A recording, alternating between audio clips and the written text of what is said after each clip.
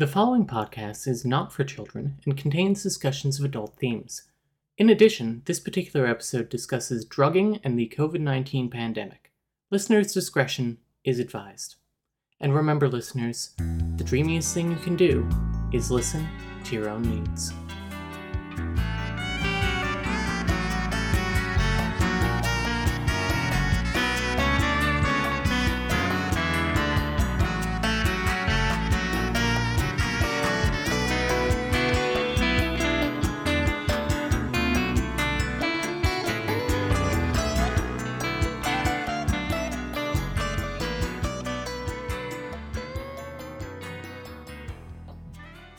Hello, and welcome back to the Three Little Words podcast, where we read and rate romance novels on steaminess, dreaminess, and meminess. I'm Nicole. And I'm Claudia. And today we will be discussing Love Under Quarantine by Kylie Scott and Audrey Carlin. Claudia, what did you think of this book? I thought it was pretty quaint, to be honest. Honestly, yeah. Happy third year of the pandemic, basically. Yay. Oh, God. This was published in May 2020. Oh, my God. We were so young. So innocent. I thought for sure maybe this was published in like 2021, but in May to be writing a pandemic romance. And the things that they say in it and just the general sentiment of it. Yeah. It just feels so quaint. Mm-hmm. This had me feeling weirdly nostalgic for early quarantine when people were like taking this more seriously and like they mention people going out on their balconies and playing music and stuff like that. Yep. So it was like there was this weird sense of community right at the beginning. And I was like, oh, I kind of missed this, but also why am I missing this? Remember when Gal Gadot made John Lennon rotate in his grave? Imagine all the people.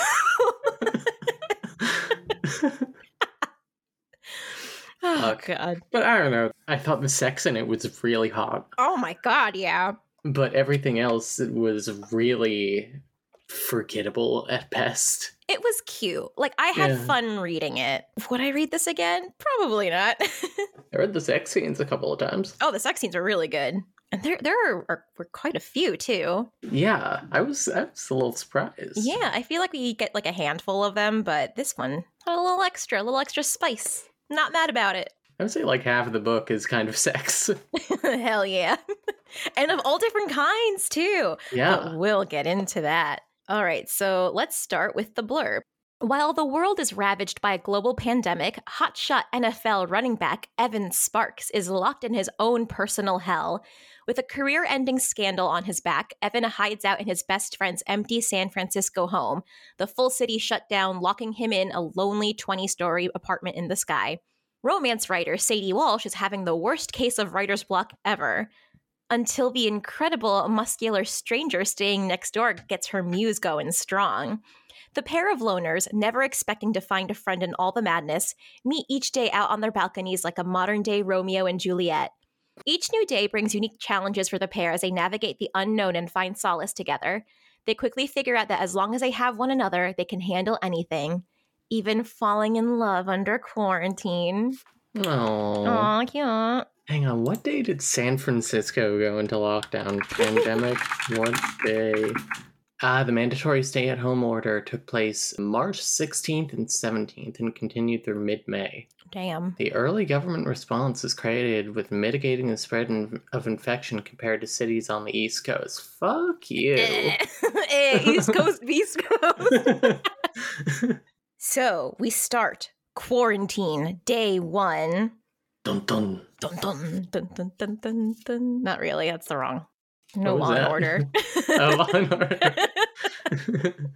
We open with Evan saying, they locked down the fucking city, man. He's speaking to his best friend, for whom he is apartment sitting, because Jake is abroad. He is in Africa. He is a doctor, and he has been there for a couple weeks now, I believe. Something like that, yeah. Something like that. Yeah, so Jake has been in Africa for a couple of weeks, and so Evan is taking over house/cat sitting, but also he is getting away for a little while because we learn that he's in the middle of this big scandal. Mm-hmm. where basically pictures of him have been leaked online where he's like passed out on a bed. There's like a bra there. There's Coke and empty bottles of alcohol. Not And a very weed. good picture. Oh, and the weed. I know, worst of all. I know. I say, definitely not getting high 5 or 6 days out of the week. So not a good look. So that's what the public knows, though. What the public does not know, and the press, is that steroids have also been found in his locker. So that hasn't been leaked yet, but the team and the coach know. Mhm. So not a good look. And he's insistent that like he has never used steroids and that he has no idea like what the context of the picture is. He's like, I don't remember this. I don't do this nonsense. He's like, I'll have a drink every once in a while and like maybe a single weed, but never like anything crazy. Yeah. Yeah. So being in San Francisco is also his way of just getting away from all that, kind of laying low, which, you know, is very easy in the in the quarantine times. Yeah, real easy to lay low in the first couple of weeks of the pandemic. Oh, yeah. I know I didn't leave my house at all for like 3.5 months. Oh my like I gosh. literally did not see the sun for 3.5 months. Oh, no. I would go out. I would do my grocery shopping. Well, like when the grocery store started being open like 24 hours again, because there was a grocery store in town that does that. Stop and Shop. I liked doing my grocery shopping at like 10, 11 because then not a lot of people were there. And that's like the only time I would go out. And I would go for like runs and stuff. But it's like, yeah, very, very easy to lay low in the early days. In the before times. Oh, Not even the before times, the during times. the before times of the during times. Yes. After the before times. Yes. During the trying times. Yes. Our other protagonist is Sadie Walsh, who lives in the apartment across from Evan. Okay. Did you have trouble picturing like the layout of this apartment 100%. building? I didn't understand it because they go out and speak on their balconies, but they share a wall. And then there's a mention of like one of the walls being all windows or like floor to ceiling windows. Yeah. I could not for the life of me picture how this worked. Maybe they're like on a corner, and so like their balconies are right next to each other. Like imagine you have a square. Imagine 4 balls on the edge of a cliff. Okay. And you have a square, and there's one apartment on like the top edge of the square on the very left, and the other apartment is on the left the left edge at the very top of that. So they're like next to each other in that way, and like there's a center courtyard, so between them they can talk right here, but they technically share a wall. But what about the windows? The floor to ceiling windows? The balcony side has floor to ceiling windows. I don't know. This just made no sense to me. I don't know. I don't think we're supposed to think too hard about it, but they do bring it up a fair bit. Well, I'm thinking it's like I always see things about sex scenes where it's like you try to picture the positions that they're in. I'm like, that was me with the architecture of this building. How does it work? Yeah, well, whatever. So she lives a balcony away from him. And she is doing some yoga in her apartment when she hears Evan yelling on his phone to Evan and then to his agent or his coach. Oh no, he was yelling at Jacob, his friend, Jake. Jake. Yeah, and then His friend who doesn't come back. That's right. Yeah, aw. R.I.P. R.I.P. Well, he doesn't die for all we know. He might. He might. I mean, not in this book. He's got time. Oh, and Polly, the publicist, or the, yeah. Yeah, the publicist says it. So he's yelling at people on his phone, and she's like, damn, that hot man a balcony across from me sure seems like a fucking asshole. Yeah. Wish he would shut the fuck up so that I can go back to not writing. God, what a fucking mood.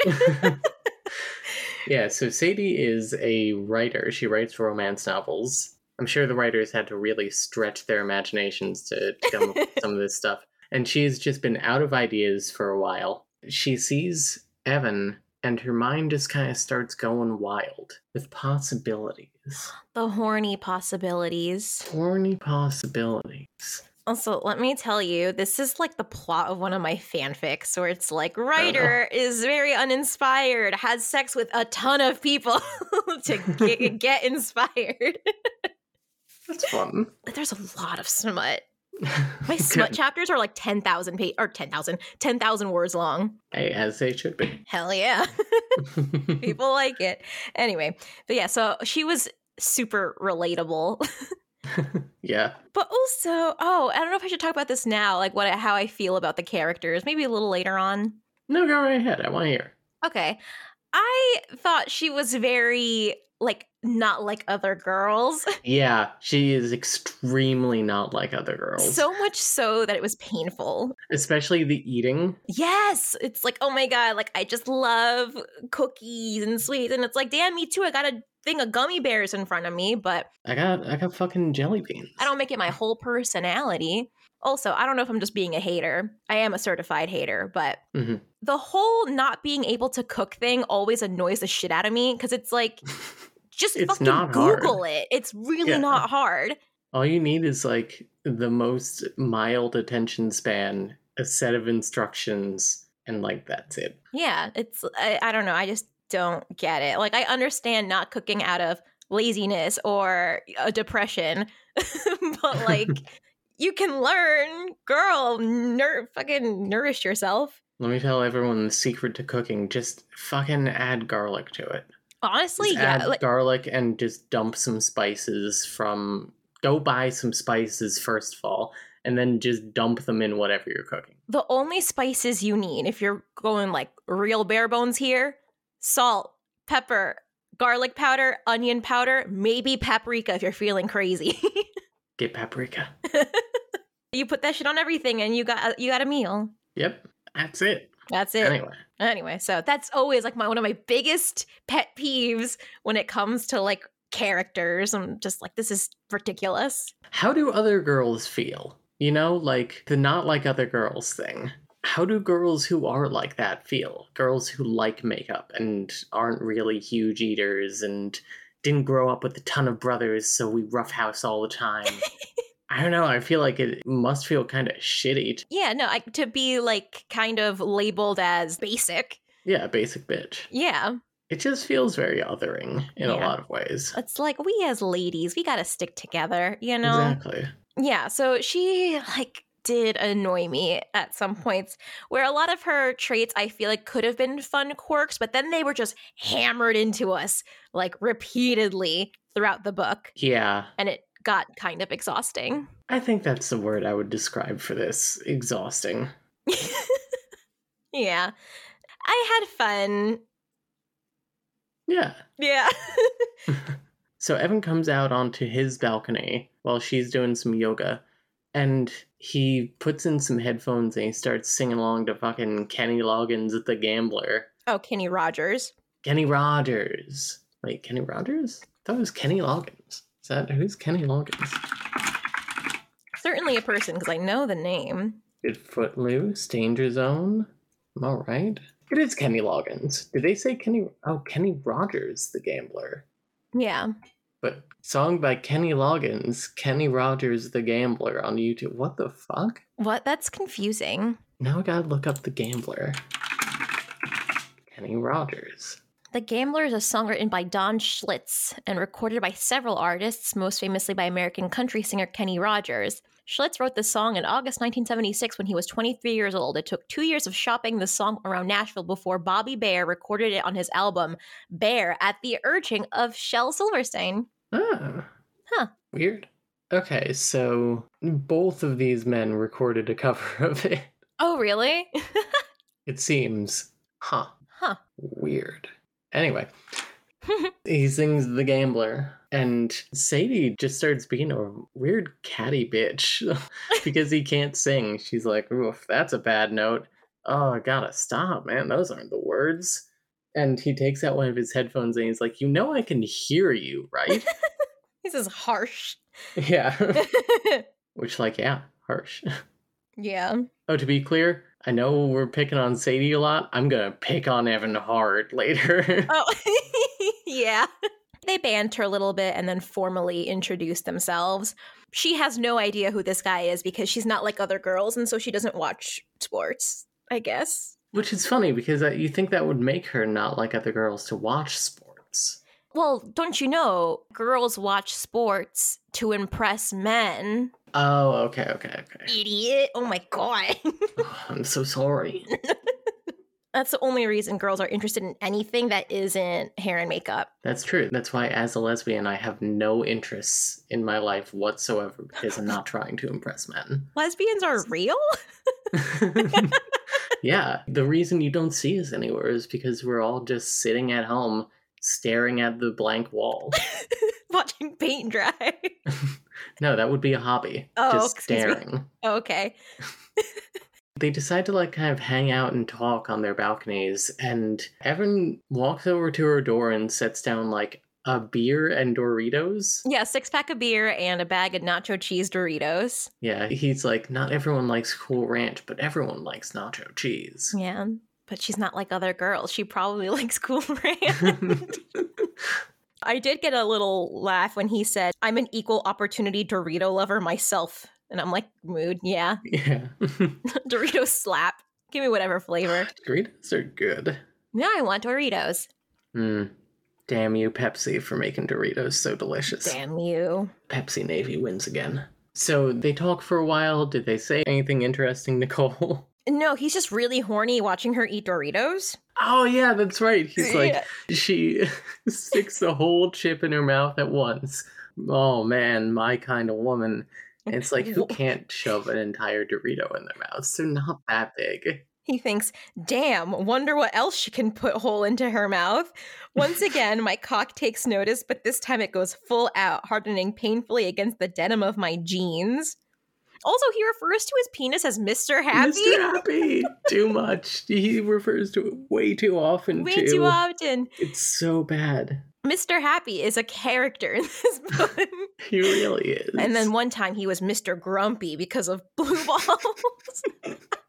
Also, in this same area, I can't remember the last time I saw a beautiful woman in a pair of sweatpants and a simple, albeit sexy as hell, long sleeve shirt. Oh my god.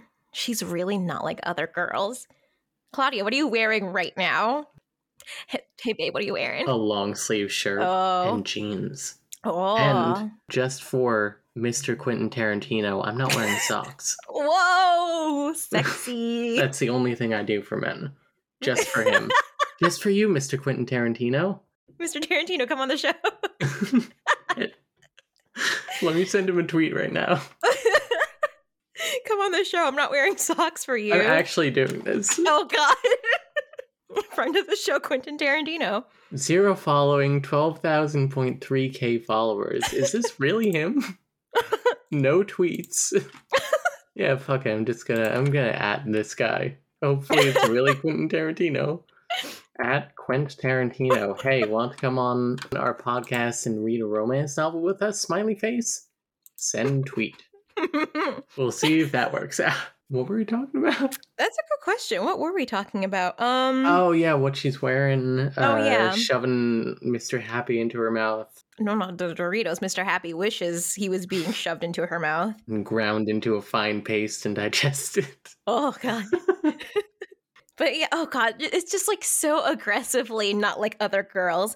She chomps on her chips heartily. I'm kind of surprised. The women I've dated aren't so real. They never eat much, drink prissy $15 drinks, and never dress comfortably. Listen, $15 drinks are just like your average fucking cocktail at a decent restaurant. Let's be real. Yeah, and also it's just like, what's the alternative? A beer that has a lower alcohol content? And higher calories and doesn't taste good. And also like makes me bloat and fills me up with fucking carbonation. No. Mm-hmm. I personally like me a vodka soda. Splash of cranberry juice with lime. I like wine or cider. I've been drinking more wine recently. Like wine with I almost said wine with a glass of dinner. A glass of wine. A glass of wine with dinner. Your smoothie filled with Soylent powder. Glass of dinner. As the sun is cresting over the horizon, she stands up and stretches her body. I watch in fascination as her tits rise, and I catch a slip of skin at her small, rounded abdomen. The woman isn't a hard body, but she's soft in all the right places. Chest, ass, hips, thighs.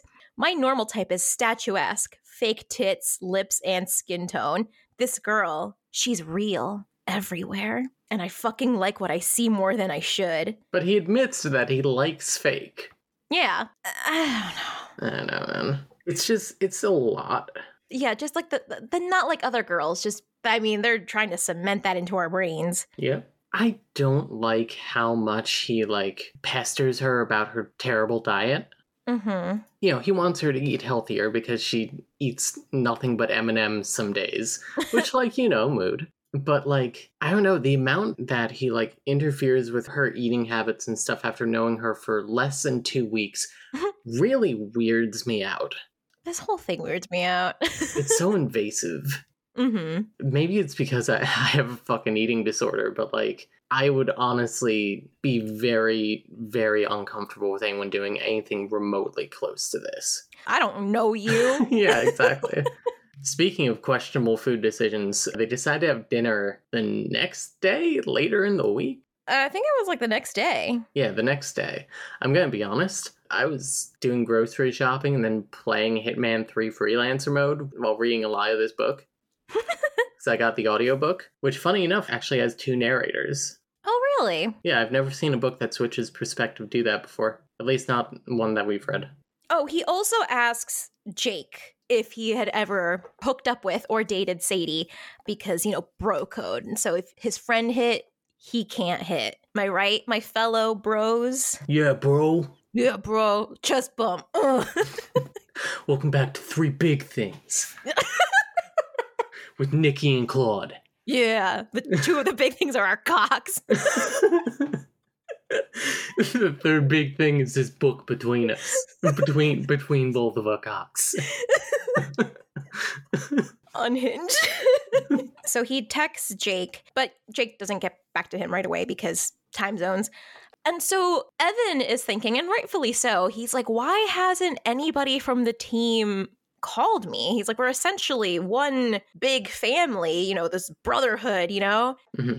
And no one's called him. So he makes a call to Robbie, who is the happiest, most friendly guy on the team, quote, acts as everyone's therapists because he's so even-keeled. And even Robbie's not taking any shit. He's like, what? What do you want? Yeah, the rudest way to answer the phone. Literally, he says, what? He answers with fire in his tone, something I've never heard in the few years I've known him. And he's like, I can't fucking believe you. Roids, what were you thinking? I saw the pictures, man. We all saw them. Then we found out you had steroids in your locker. How dare you make a mockery of the sport, making our team look bad. All those kids that look up to you. I expected more from you. So much for the teams. Hell, the NFL's best running back. Now we find out your stellar record and performance were because you were juicing. You've got it all wrong, I attempt, but but he's undeterred. Fuck you, man. Fuck you. I hope you lose it all. And then he hangs up. The drama. I gotta say, maybe it's just my image of the NFL, but I feel like fellow NFL. Did I say NHL? Yeah. Fellow NFL players. I don't feel like they would be like, "How dare you? How dare you take steroids?" How dare he would I think they would be like, "How dare you get caught taking steroids?" Yeah. This feels very like, let me take off my white glove and slap you with it. How dare you? There are so many worse things that NFL players have done. So many. Let me name a few here. O.J. Simpson fucking murdered his wife and her boyfriend, allegedly. Yes, his wife, who I was named after. Yeah, that was never proven in court, but yes. Michael Vick had a dog fighting ring. What else? There was that NFL player in 2010 who went to a club with a gun instead of sweatpants and he shot his dick off. Mood. I actually Googled football player crimes. And Wikipedia came up. Let me tell you, there are several things here. So let me just read a couple of people who haven't retired or who weren't cut. Mhm. Trayvon Boykin from the Seattle Seahawks, aggravated assault causing serious bodily injury and witness tampering. And witness tampering, too. Oh, my God. Josh Brent from the Dallas Cowboys, intoxication and manslaughter. Mm-hmm. Ray Caruth, Carolina Panthers, conspiracy to commit murder. Oh, my God. These men are still playing football? Yeah, I'm reading the ones that are like still active, that still have like a team listed, because some of them do say retired or free agent or cut. Oh my God. Michael Floyd from the Arizona Cardinals, extreme DUI. Extreme DUI. To the extreme. Dwayne Goodrich from the Dallas Cowboys, criminally negligent homicide. Oh, Daryl Henley from the Los Angeles Rams, drug trafficking and attempted conspiracy to commit murder. Uh-huh. Was that with the other guy? Yeah, who knows? Aaron Hernandez with the New England Patriots. Yeah, go Pats. First degree murder.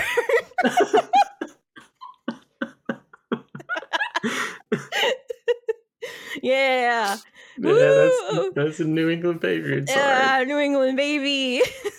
Duncan. 10 miles west of Boston.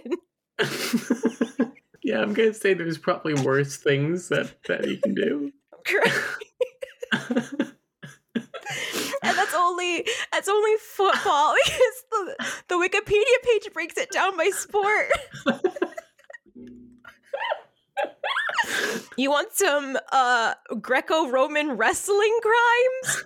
Yeah, hit me with one. Because Otari, don't ask me to pronounce his last name, was sentenced for 10 years because he raped somebody. Oh, that's fun. Oh God, there's one for darts too. Bill Taylor, indecent assault. Ted Hankey, sexual assault. Chris Mason has several listed. Assault and assault with intent to resist arrest. Actual bodily harm again. And an aggravated burglary with intent to cause grievous bodily harm. With darts? Who knows? Under diving, we have one, Bruce Kimball, vehicular homicide. Yeah, they'll do it. Give me a baseball one while we're here. Baseball, all right. Willie Aikens, Kansas City Royals, attempted possession of cocaine. I tried to have cocaine, but I couldn't. Mike Ballas, on November 10th of 1942, was convicted of draft evasion. Good for him. Oh my God. Anyway, so I think that his team is maybe overreacting. How dare you get caught? Exactly.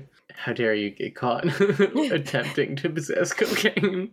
So then he receives a call from Levi, who's like his best friend on the team. I thought that it was going to be Levi who planted the drugs. I thought so too. And I literally made a note in all caps. He did it. Spoiler alert, he did not do it. He did not do it. Because it says here, Levi is my best friend on the team and also a running back. Second for my position, though probably first right now. Motive. Yeah.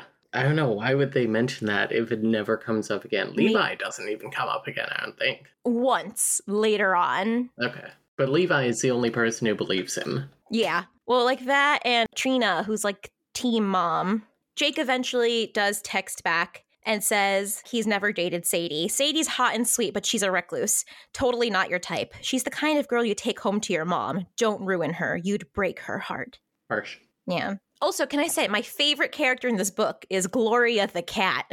She knows what's up. She knows what's up. So throughout the book also, there are excerpts from Sadie's manuscript, her work in progress. Did you read those? I read the audiobook, so I had to. Oh, right. But they didn't section it off enough. So all of a sudden it was like, I wake up, a handsome man is wiping a cold towel across my face. What happened? You were mugged. I was like, what the fuck? Was this all a dream? I skimmed over it. Yeah. I mean, this was the same thing at fucking Route and Retreat Murder, where it's like, I'm not gonna fucking read your book. Though one line did stick out to me in this first excerpt. Yes, sirree, the panty forecast is damp for the foreseeable future. I'm like, all right, Sunny from Sunny Says. Aw, how come they didn't use that in Sunny Says? I guess still a little too risque for 1992. That's true. Well, I thought the book came out in like 2017. Oh, I'm sorry. A little too risque for 2012. We weren't there Oh, yet. 2012. So she has an ex, Sean, who she only dated for 11 months, and her parents are like obsessed with him. Her parents want to fuck this guy, to be honest. So weird. But she says here, and despite my mistaken attempt, you can't base a relationship around your partner's ability to make you come. Occasionally, you have to converse with them, discuss your day, share your stories, act like you're in a relationship outside of the bedroom. Jesus, was Sean dull. The boy was bland through and through. It's like he actively resisted having anything interesting to talk about. I thought that was kind of funny. I was like, hell yeah, let's roast this fucking guy. But also relatable to an extent. I'm like, ooh, I know I've stayed in situations far longer than I should have because of their ability to sex me good. Sometimes it's like that. It do be like that sometimes.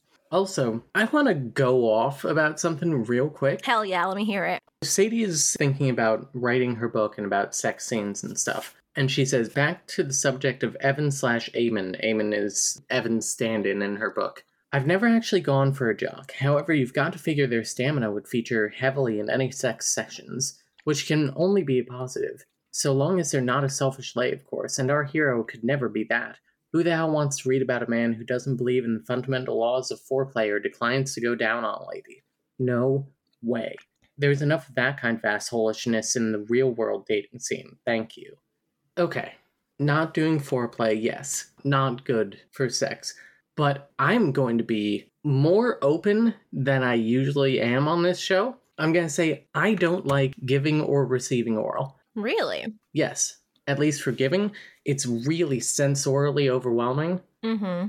And I also have a lot of trauma around it. And the whole, like, treat her right thing, EAT and treat being capitalized, it's honestly, like, kind of toxic, especially in lesbian communities where they really make eating pussy be, like, the fucking be-all, end-all of sex. And I really do not like our main character or our fucking authors, like, actively shaming people who have a boundary, you know? It just makes me feel fucking shitty, you know? And I don't think that anyone should be shamed for having a fucking boundary. Yeah.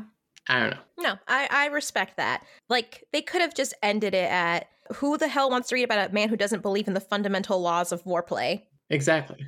And, like, you know, just emphasis on them being a selfish, assholey lover. Mm-hmm. But yeah, no, there's no need to shame what people will or will not do. You know, boundaries exist for a reason. Exactly. It drives me nuts. No, you're valid. Thank you. One quaint early pandemic thing, she talks with her agent, and her agent mentions that they're running out of toilet paper in her house. Oh my god. And Sadie says, if you're gentle, kitchen paper shouldn't chap your ass too bad. I'm like, it might not chap your ass, but it's gonna destroy your fucking pipes. Stupid little side story. I have a subscription to Reel, like the bamboo toilet paper or whatever, that I kept forgetting to cancel. So each box has like 24 rolls. I have 2 full boxes. And then like still half a box I'm working my way through. I have enough toilet paper to not need any for the next like 7 years. There's so much fucking toilet paper. And that wasn't a result of the pandemic. That's just a result of me being a dumb idiot. So anyway, if we get to that point ever again, just know I got you, girl. I got a whole box of Reel toilet paper for you. Thank you. The other thing is, sometime later on, Evan was waiting for her, like, all day to come out onto the balcony and hang out with him because they did have, like, a little hang sesh planned balcony to balcony. Did they have anything planned, though? I think it was, like, a soft plan. Mm-hmm. That was like, hey, I'll see you tomorrow. Oh, okay. And she didn't show up because she got caught up writing that day, which is good. Yeah. And the following day, Evan is kind of pissed. He kind of like freezes her out. I was waiting for you, he says, freezes and frowns. We were waiting for you. I mean, I was keeping an eye on her idiot cat standing out in the rain, getting all cold and wet. It was pretty fucking pathetic because Evan did actually sit outside in the rain like all day waiting for her. I just think of like David Tennant. Yeah, David Tennant in the rain. Oh, man. But yeah, maybe that's the reason why she didn't come out. Do you ever think about that? A rare day in San Francisco where it rains? A man just standing on the balcony staring into your living room. Or however, or whatever the fuck he sees, because I don't understand the architecture of this building. He's dripping wet, staring right into your bathroom. Oh, God. Like the bug eyes. Anyway, I'm sorry. Another grunt, as if he could not care less about my apologies. Oh boy, his shoulders are up, his scowl fierce. I've really stepped in it. Everyone's toughing it out right now, having to stay indoors, not being able to visit with friends or family. I'm the closest thing Evan has to a real human contact with a pal, and I let him down. I didn't mean to, but still. Sometimes when I get all caught up in his story, I lose track of the outside world, I explain. But if I'd known you two were waiting for me, I'd definitely have taken a break and come out and said hello. He gives me a quick side glance, not exactly happy, but no longer quite pissed either. Maybe I'm making some headway. And it's like, I don't know, what a weird baby. Yeah, Like, right? he sucks. He's just like, he cannot control his emotions. No. He's constantly at this point like yelling on his phone to people and like just being so like fucking angry all the time for no reason. Like it must be the fucking roid rage. Oh. That's the only explanation. Oh my God. Like, I get he's going through a lot right now, but bitch, so is everyone else. It's quarantine. Exactly. You're not the only one with problems. You have millions of dollars too. So like, oh, let me just fan myself with this wad of hundreds and use them as tissues because I'm so sad about everything happening in my life. Oh no, I ran out of toilet paper. Good thing I have the briefcase from Quentin Tarantino's hit film Pulp Fiction. I can take the $100 bills out and wipe my ass with them. Listen, if I don't got toilet paper, I know Ben Franklin's got my ass covered. I think he was an ass man in real life. I think I remember reading that. Ben Franklin? Yeah, was Ben Franklin an ass man? I call him Ben because we're close. Yeah, of course. Was Ben Franklin an ass man? What's our Google search history right so far? It's football player crimes. Was Ben Franklin an ass man? Kenny Rogers the gambler. Mm-hmm. When San Francisco closed down. And Quentin Tarantino's Twitter. And then I also have 10 miles west of Boston. Yeah. In all your amours, you should prefer old women to young ones. You call this a paradox, but demand my reasons. They are these. 1. Because they have more knowledge of the world, and their minds are better stored with observations, their conversation is more improving and more lastingly agreeable. 2. Because when women cease to be handsome, they study to be good. 3. Because there is no hazard of children, which irregularly produced may attend with much inconvenience. Because through more experience they are more prudent and discreet in conducting an intrigue to prevent suspicion. The commerce with them is therefore his manners by her good counsels and prevent his ruining his health and fortune among mercenary prostitutes. 5. Because in every animal that walks upright, the deficiency of the fluids that fill the muscles appear first in the highest part. The face first grows lank and wrinkled, then the neck, then the breast and arms, the lower parts continuing to the last as plump as ever, so that covering all of the above with a blanket and regarding only what is below the girdle, it is impossible of two women to know an old from a young one.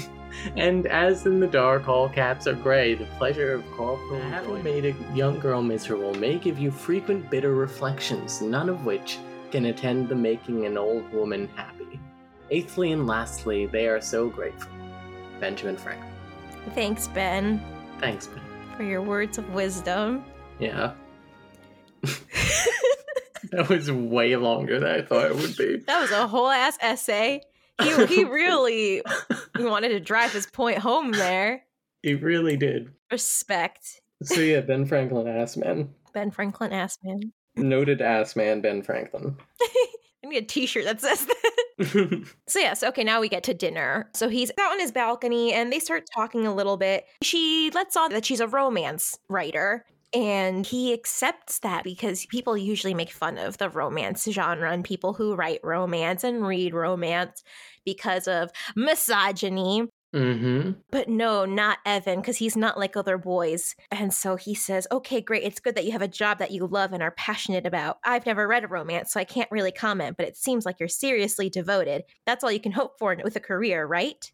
You know what that reminds me of? This comment of, like, he doesn't have a negative opinion of romance novels because he hasn't read one. It feels like, somebody wrote this parody article that was like, Boston hero says that he doesn't care about trans women playing women's sports because he doesn't watch women's sports and nobody does. Wow. What a guy. What a guy. I really liked this line where she like says something about eating candy or whatever, because that's all she talks about. Yeah. He laughs heartily. A girl could get addicted to that sound, all deep and low and inviting. I'm like, oh, that's kind of cute. Yeah, I liked it. Yeah, a girl can get addicted to that sound. And then she gets horny. Everything in my stomach flips at the noise. My center is once again aching and hot, and it's all his fault. It's disconcerting how easily he gets me hot and bothered. One salacious word, a lustful look, a sexy laugh, and I'm a goner. Also, one more thing about the candy. Candy, Sadie, we can do better than that. All that sugar is bad for you. His brow is pinched together and his head is cocked to the side as he stares me up and down. Explains the curves, though. He grins wickedly. Fuck you. Explains your fat ass, though. Deliciously fat. But I would like to note, still fat. And so she's like, that's why I can't give up sweets, because of my ass. Which, like, good for you, girl, if that's where your fat goes, not me. Yeah, mine goes right to my stomach and right my face. To my stomach, yep. Yep. Yep. Not even my titties. Unfortunate, because No. I lost titty when I started running. What the hell? And I'll never get it back. Just does not go there anymore. You were permanently taking. I've been de-tittied. Top surgery who? One line that I highlighted as Mimi. Life would be easier if Evan was just another gym junkie himbo, except he isn't. He's not only hot, but he's funny and entertaining and sexy and many other things I'm still discovering. Houston, we have a problem. I am officially experiencing feelings and I don't like it. Make it stop. God. Okay, girl. It's so much. But also very relatable. He brings the food to her door. And she says, I'll have you know that eating cereal outside of breakfast time is one of the true joys of being an adult. Which is true. Which honestly, yeah. Yeah. Fucking slap. It was over for me when I realized I could buy candy whenever I wanted. Oh my God. When I was a kid, my cousin's husband said the first thing he did when he moved out was he bought a Carvel ice cream cake and ate the whole thing by himself. And he was like, one day, he's like, you guys are going to move out. I was like 7. He's like, you're going to move out and you're going to be able to do this. And I was like, wow, this is my dream. I have yet to purchase a Carvel cake for myself. Next time we're together, we're getting a Carvel cake. We're gonna eat it just because we can. Yeah, Fudgy the Whale. Come on our podcast, Fudgy the Whale. And so she says, he's feeding me. I'm not sure a male has ever actually cooked for me before. Do you think this is part of some sort of mating process or just a friendship sort of thing? What's your opinion, fluffy baby? And put the cat's asleep. I gotta ask, is this it? Is this what women who read this sort of thing for fun and not for their podcast dream about? Just like a guy who's a dickhead but he feeds you? A guy who does the bare minimum? If I wanted a dickhead who still fed me, I would just go and live with my father again. I guess heterosexual women like this stuff. The bare minimum, a man who will criticize their eating habits but then leave a steak at her door. Wow. Wow. What a guy. Pretty soon after this, Sadie's mother calls her out of the blue. And she's like, sweetie, your father, he got the virus. He's in the hospital? Was that it? Oh, does he? No, he has the flu. He's sick. Oh, he's yeah. ambiguously sick. Yeah, and they won't test him. They've tested him for everything but COVID because you fucking couldn't get tested for COVID at this point. That's crazy. Remember that? Yeah. They just didn't have the tests. And it's not like they couldn't test for it. They just did not have them. Crazy. Insane. They go shopping together, and it's a pretty cute scene, I want to say. Before I get into that, the dialogue is so forced and unnatural, where I'm like, nobody speaks like this. It's so Joss Whedon. Oh my God. Oh God, you're right. Oh no. Oh God. Yeah. You're so right. Yeah, she says here, 6 feet, Buster, she reminds me while pointing a finger. I don't want your corona cooties. It's too much. Anyway, they go grocery shopping. Also, he tells her about his mom and how she died. Oh, yeah. His mom is dead. Oh, yeah, his mom's like hella dead. More dead than the usual dead moms. Yeah. Icy Roads. She commuted to Indianapolis for work, got caught in bad weather, ended up being part of a 10-car pileup. She was one of 8 that died that day. I was 14 and had just started high school. Kurt, his brother, was only 9. My dad has never been the same. Says he married his one and only love and he'd be her husband until the day he dies. But yeah, that's why he's like so domestic and like can cook steak or whatever. Yeah. I mean, Icy Roads too. His mom's not special. Also, her name was Isabella, or Bella, as in exactly the same name as the main character from Twilight, which they watched later on. I'm convinced it's not a coincidence. Do you think that he watched that and he was like inside he got a little choked up? Oh my god, I didn't even like register like in-universe stuff, but oh my god, yeah, for sure. Also, something I highlighted here, when they're walking, somebody across the street coughed and they both like kind of flinch. Do you remember that? Like, I feel like even to this day, whenever I hear anybody cough in public and they don't have a mask on, I'm like, oh. It's still a little bit like scary. But it was especially jarring when this first started happening. And I was like, this is so real. Like, you can tell this was written early quarantine just based on like the tiny little details I've totally forgotten about. You know what they talk about here that really sent me back is wiping down your groceries. Yes.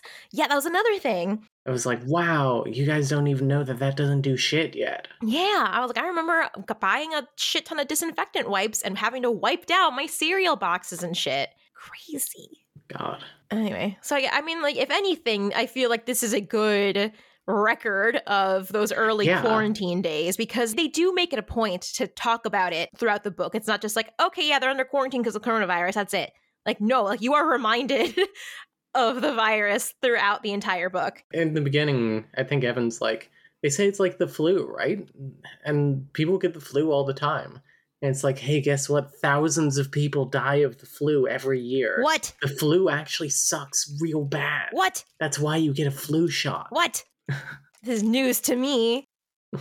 What's the point of Theraflu, huh? You're telling me that over-the-counter medication isn't enough to treat things? Sadly, no. You have to use under-the-counter medication. Ooh. It's a suppository. The counter is your butthole. That's the way I divide my entire body. Over the butthole and under the butthole. So at the grocery store, or before the grocery store, when does she give him her number? It's before the grocery store, because she shows up late. And so he's like, this wouldn't have happened if I had your number. Yeah, because she has his number, when she gets a call about her father, she kind of panics and calls him to talk about it and vent. And then Evan's like, hey, describe your tits to me. Tell me about them titties, girl. Oh, while you find that, we can insert this little bit here. So throughout the course of the book, she is taking inspiration from their interactions and his life for her book. And so after she hears his sob story about his mother fucking dying in a car pileup, she makes a mental note. Perhaps Eamon, the hero of my book, could be an orphan, grew up fast in a series of foster homes trying to protect the younger kids. And that tickled me for 2 reasons. One, because wow, what a fucking asshole. Yeah. And 2, foster kid stuff yeah, we've again. read so many characters from foster homes, and they really just hit the nail on the head why. It's like they have an air of vulnerability, but they've had to toughen up because of the world. Exactly. And I was like thinking, I'm like, this book, we would read it on the podcast. Yeah. Yeah. Honestly, we would. So I did find it. Okay. They're talking, and Evan's like, you know what I want more than anything? What? Tell me. I want to hold you, tell you everything will be okay, kiss your forehead, and your lips. Christ, what I wouldn't give to taste your mouth, make you feel what I'm feeling deep inside. She gasps, but then whispers, I wish that too. And sorry, I forgot how corny the next line is. I press my palm flat to the wall, trying to feel her energy, her presence just beyond the barrier. Wow, love is blind. God, I love Love is Blind. It's so fucking terrible. I am your gift. Season 3 of Love is Blind is the gift that keeps on giving. I'm obsessed with it. So much drama, so much scandal. Good. Polly, the publicist, gives Evan a call. So after the photo of him passed out with drug paraphernalia everywhere was leaked and the steroids were found in his locker, they tested everyone on the team for drug use. They tested like more than his urine too. They tested like his hair and other stuff because he would pee it out within 24 hours, but hair samples would be more telling. So everything was clean, except there was a drug found in his system. It was Rohypnol. So Mans was drugged. He was given the date rape drug. Yep, he was roofied. Yeah. Christ. And he actually does vaguely remember that. He was like, I was talking to this woman, and then I drank something, and then all of a sudden I woke up, which is honestly terrifying. Yeah, it's not fun. I've been roofied. Have you? Oh, yeah. I never told you this. Yeah, I was at the casino for my friend's birthday. After my second drink, I don't remember anything. Oh my God. I have a flash of me being on a toilet, lying down on it and puking, and then my buddy helping me out of a car and into the hotel room. Oh my God. Yeah. Anyway, I ruined my friend's birthday. Oh, it doesn't sound like it was quite your fault. Fortunately, I was surrounded by very good people who looked out for me, but crazy. It's not fun. Yeah. Anyway. That shit happened to Darcy on Degrassi. My life could be on Degrassi. Wow. I'm so sorry. Anyway. Should we get more into the phone sex part? Yes, I want to talk about the phone. This is the first sex scene. Oh, right. Okay. So they start dirty talking to each other. It's kind of cute at first where he says, I want to hold you, tell you everything will be okay, kiss your forehead and your lips. Christ, what I wouldn't give to taste your mouth, make you feel what I'm feeling deep inside. Sadie, this thing between us, it's growing every day. Do you feel it? Tell me you feel it too and I'm not alone. I feel it too. I don't understand it, but I can't deny it's there. The attraction is off the fucking charts. They've only known each other for a week, and they're like, oh God, this is so strong, this thing between us. I crave you. I gotta say, the voice you're doing for Sadie is very much the exact same voice that Evan's narrator does for Sadie. Oh. And, okay, again, the dialogue just being really unnatural. Mm-hmm. So she's talking about her quarter-sized nipples. And he says, I'd suck them into tight little berries, make them red and burn with the heat of my mouth, pinch them like I would. She moaned so loud I swear I can hear her through the wall. I pressed the phone closer to my ear. I'm so hard for you. Tell me, she half sighs and grunts at the same time. Long and thick, I've got my hands stroking up and down. My arousal is beating at the tip. God, if only your mouth was in front of me. It shouldn't be dialogue. That's how you write a sex scene. That's not how you write people talking in the sex scene. Does that make sense? Yeah. Yeah. It's not my favorite, but I did find the scene surprisingly hot. Maybe it's the novelty of having a phone sex scene in a book. Because we've never had this in a book before. Okay, I figured, yeah. Because, why would they, frankly? I don't know, something about the novelty of it was hot. He comes on the wall, which, He does come on the wall. He should not do that. His friend is not going to get his deposit back if he doesn't clean that right. I just shot my load all over the wall in Jake's apartment. Oh, you were pressed against the wall? Wanted to be as close as possible to you.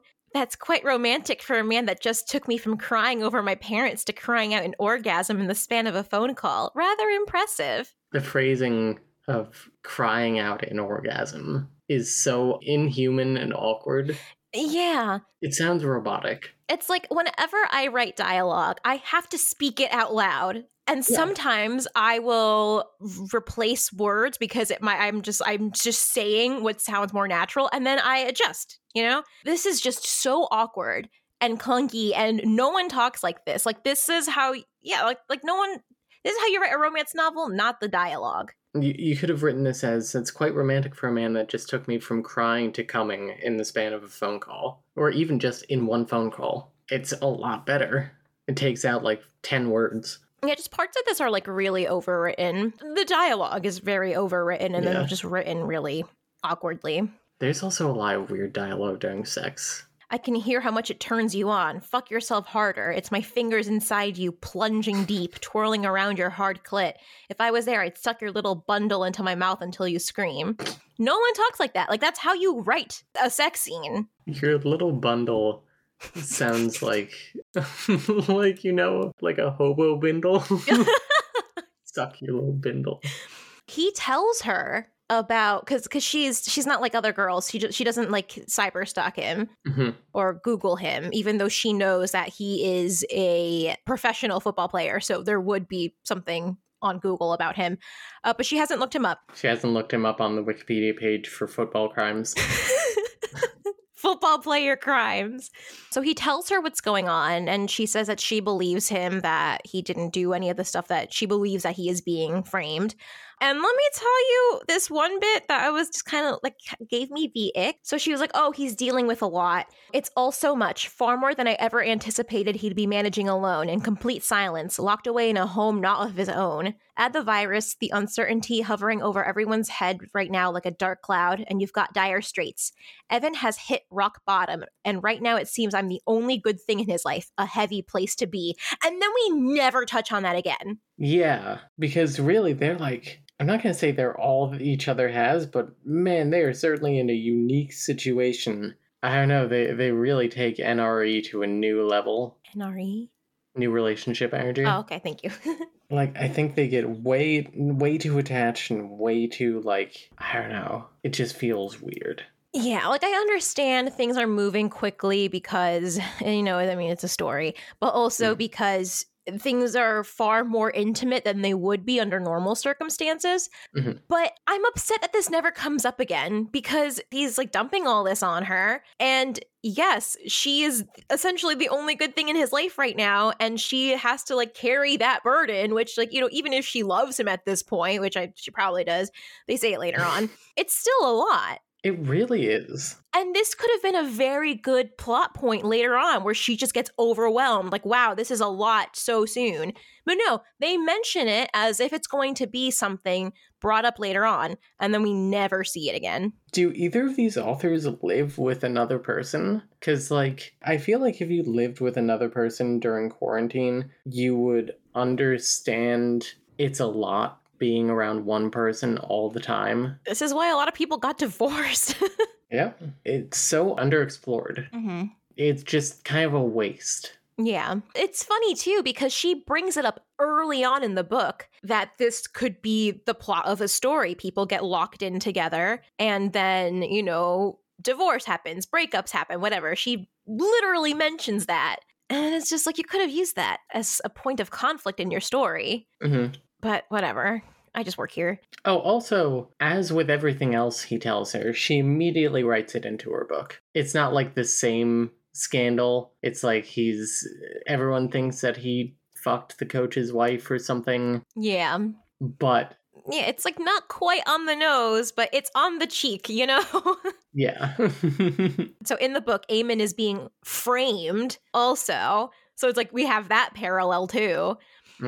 Also, moving on, but also, whatever. There's a lot of shit mentioned in this book that just has zero importance. Yeah. Because after that, we have like a whole chapter of him talking to his dad. And like, yeah, he talks about Sadie and he's like, oh yeah, there's this girl, whatever. But also, there's a lot of talk about his dad and like buying a bar for his dad and his brother. And it's like, why is it in there? Like, it doesn't need to be in there. We don't care. We don't see it later on. Like, we never see you buy the bar or whatever. I never thought about that, but yeah. The things I remember from these conversations, though, aren't that. It's like the weird snapshots into early pandemic. Yeah. Where the dad is like, he works at a cannery or something, so he's an essential worker, and he's like, they have us wear masks and face shields at work, and then afterwards we all put him in a pile and theoretically they hose him down or something. And let me tell you, I don't believe that company does shit. I think that they just put him back. Maybe they like rinse him in some water. Because let me tell you, I worked for Cinemark USA at the beginning of the pandemic. And an email went out towards the beginning, like before things got like really, really serious. And they said they wanted us to clean down every seat, like wipe down every seat between showings, which is way too much work, first of all. But they didn't want us to use any actual cleaner because it would damage the pleather seats. So they were like, just spray water on it and wipe it down. It's fucking ridiculous. It's like the show of prevention, but not actually doing anything. Yeah, because God forbid it, make a hole in their pockets because they would have to replace the pleather seat. Yeah, I actually still have screenshots of the emails, I think. But her emails. Yeah. Yeah, just like snapshots into early pandemic and stuff. Evan's like, listen, I have all this fucking money. Like, you can quit your job. And then his dad says no because a lot of places are closing down and I want to do my part. Yeah. I was like, oh, damn. Like, because there were people like that early on. And I was like, damn, good for you because y'all probably don't get paid nearly enough to care that much. Yep. Another thing that I liked for maybe half a second and then it just got overused. Mm-hmm. Because I know in the past we have said that we liked when they would refer to somebody as mine. Yeah. And so he said, my girl. And I was like, ooh, my girl. And then he says it in every other fucking sentence. Yeah. And I'm like, I hate this now. Thank you. Much. Thank you for ruining it for me, you piece of shit. Like, that's all he refers to it now. Like, I'm looking at this one page here. It's not even a full page. It's like a half page because it's the talking to my girl. Sex with my girl. Yeah. I grin. My girl likes my body. It's too much. I don't know. They use it far too often. It's not even too possessive. It just feels weird. Yeah. I mean, because I think, sprinkled in here and there, I like that, or like when someone says like, oh, that's my girl. I'm like, oh my God, But then he just calls her my girl, my girl, my girl, my girl, my girl. And then he says, oh, her man, referring to himself. And I was like, Jesus fucking Christ, this guy sucks. Oh, brother, this guy stinks. So yeah, they have Skype sex. So the way it starts is by Sadie saying, as previously mentioned, neither of us is taping anything or doing screenshots, etc. And we both respect each other's privacy. Now show me your dick. Which honestly... I kind of love it. That did get a laugh out of me. Fuck me, you have an incredible ass. I want to take a bite out of it like a juicy peach. Jesus, Sadie, you undo me. Oh, no. A juicy peach. Like, he could have just, I want to take a bite out of it. Yeah, too descriptive. Yeah. Keep it simple, stupid. Yes, like the most random parts here are just overwritten. No one talks like this. And if they do, they're not a real person. That's an alien. Remove the shorts, buddy, and I'll take off my top. Buddy. Remove the shorts, buddy. Your top, take it off right fucking now. Christ, are you shaved? Guess you'll have to find out. You're literally on video. I like the sex scenes, though. I thought they were kind of hot. They made me laugh, but they were they were kind of hot. I think it's like how you said before. I do think it's the novelty of it. At first, I was like, oh yeah, I like them, and now that I think about it, I don't think I actually like them as much as I originally thought. But they were fun because we haven't gotten phone sex. We never got Skype sex. Now here we are, getting both. A twofer. Can we talk about how they're using Skype? Yeah, like y'all are on Discord. Let's be real. Discord or Zoom. FaceTime. FaceTime. Slack sex. Is that Microsoft Teams? No. Lord help me, Microsoft Teams sex. Nothing gets me hornier than hearing that Microsoft Teams ringtone. Oh, baby, I am so wet right now thinking about it. Take off the shorts, buddy. I am so wet. Sadie, you are stunning. I've never seen a woman more beautiful or perfect for me than you. From the top of your golden hair to the tips of your painted toes, you are gorgeous and I can't wait to worship you in person in a few more days. Who talks like this? This is the way that writers think that people talk if they don't talk to many people because maybe there's a pandemic. I was fucking losing it. If I was there, I'd lick and kiss each ball, then drag my tongue all over that steely length, ending with sucking on the tip, running the flat of my tongue along the underside until you go crazy and shoot off in my mouth. Then I'd lock my mouth around your tip and swallow it all down until you aren't able to move. Jesus. His hands pick up the pace. If I was there, I'd plunge my fingers so deep and hook them up and find that magical spot inside you. When I found it, I'd be relentless, tugging and tickling it while wrapping my lips around your clit and sucking until you couldn't stop humping my face. You'd come over and over, baby. So much I'd be able to sink my tongue inside you and drink deep. I can almost taste the sweetness already. Fuck, I'm gonna come. I refuse to believe that a man whose job involves a lot of head injuries is this eloquent in his dirty talk. But it's like, just the more I reread this, it's like, this is how you write a sex scene, not the dialogue of a sex scene. Yeah, I think he should buy Hitman 3 and play that at the same time as listening to the audiobook to really get the full experience of only half listening to it, but being like, oh man, it's hot. Subdue. Okay, gotta drag him into the box. Meanwhile. I also, his voice, his expression, his everything get to me. This is so much hotter than I ever imagined. Being shy or worrying over the dimples in my thighs never even occurs to me. Evan is just so inspiring, and like a duck to water, I go for it. Also, they do go to sleep on video with each other. That is cute. Yeah, which if I didn't have trauma around that would be cuter. Oh, no. I used to have like 48-hour Skype calls. Oh my gosh. With name redacted. That's so long. It was ridiculous. I did like this line. I thought this was a little dreamy. So this is when they're falling asleep or whatever. I don't bother shutting off the video feed, preferring to fall asleep to the sound of his breathing. If he were here, it would be the sound of his heart. For now, I'll settle for his life-sustaining breath. I like that too. I thought that was nice. Yeah, I'm like, this is dreamy. That's nice. Oh yeah, so yeah, the next day. Literally the next day. They start talking about, like, do you want kids? She literally says, do you want babies? He freezes. I would too. Yeah, I'd be like, bitch, I've known you for 10 days. This is day 10. And he's like, no, I do want kids, and I think we'd make some seriously beautiful babies, even if they do have abnormally large heads to start out with, like their mama. Which, like, honestly, you don't have to worry about their abnormally large heads. Yeah. She shouldn't be joking about it. Okay, so then we rag on Sean, the ex-boyfriend, some more. He didn't want kids because he said children cost approximately $250,000 to raise, and that doesn't even include college. They're just not a sound investment. Honestly, Sean is the only sensible man here. Yeah, I'm like, listen, like, I feel like referring to a child as an investment is kind of weird, but also, yeah, having kids is expensive. Yep. Granted, Evan, the motherfucker, makes millions of dollars per year, so who gives a shit? For him, it's an okay investment. Yeah. For me, the working man, no. Yeah. They charge you for putting the baby on your chest. That's crazy. It's like hundreds of dollars, too. Also, Evan describes Sean as a cock splash. Cock splash. What does that mean? The splash that your cock makes. Cum? Jizz? Piss? Blood? Blood? Oh, God. Go get that checked out. That's what you're having, Evan. Also, he says that he's thinking of 6 babies minimum, 3 on each team for the daily football practices in the backyard. Sounds like actual torture.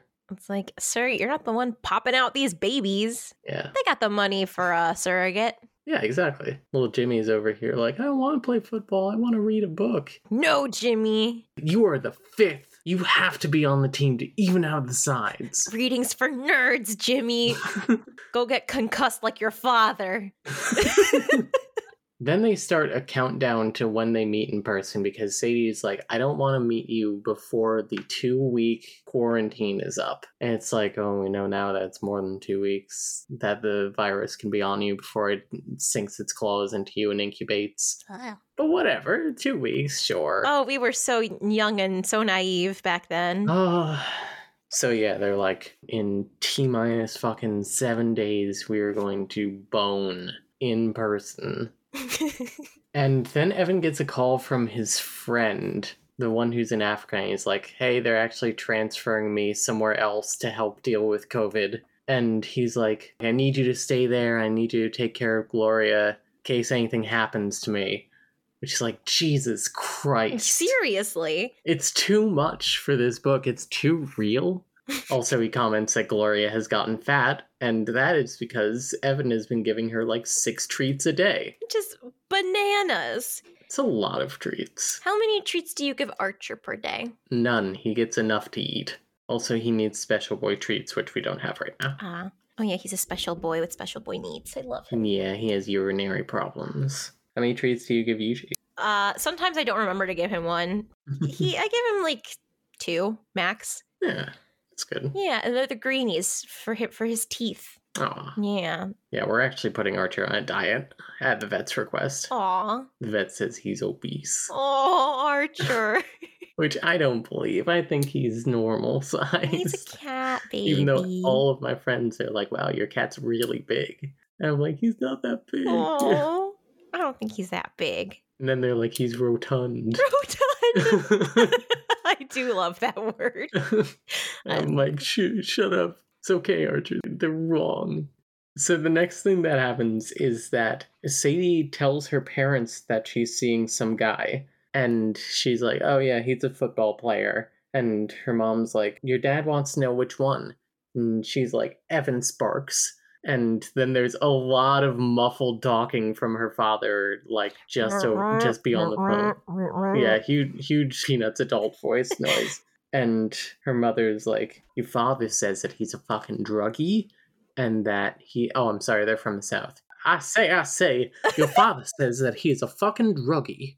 And that he is an abomination to the very game of football. And her parents are not pleased with the idea of her dating him. And her mother's like, why don't you go back to Sean?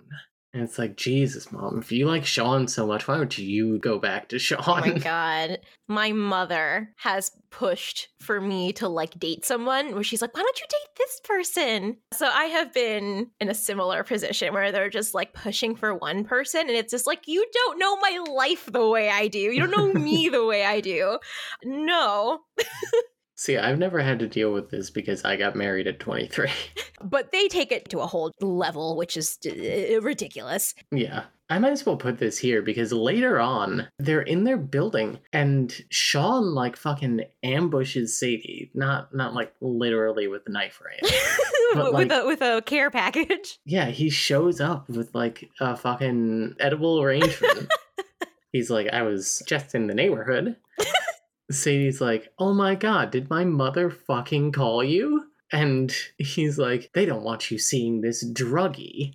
Sean calls him the drug-dealing baller. Drug-dealing baller? They keep using the term baller. I've never heard anyone use that term unless it's just like, yo, he's a fucking baller, like throwing these bands around or whatever. The resolution is she's like, yo, don't ever fucking come near me ever again. I want nothing to do with you. I'm tired of your bullshit. And she calls her mom and she's like, delete his fucking number. Don't ever call him again.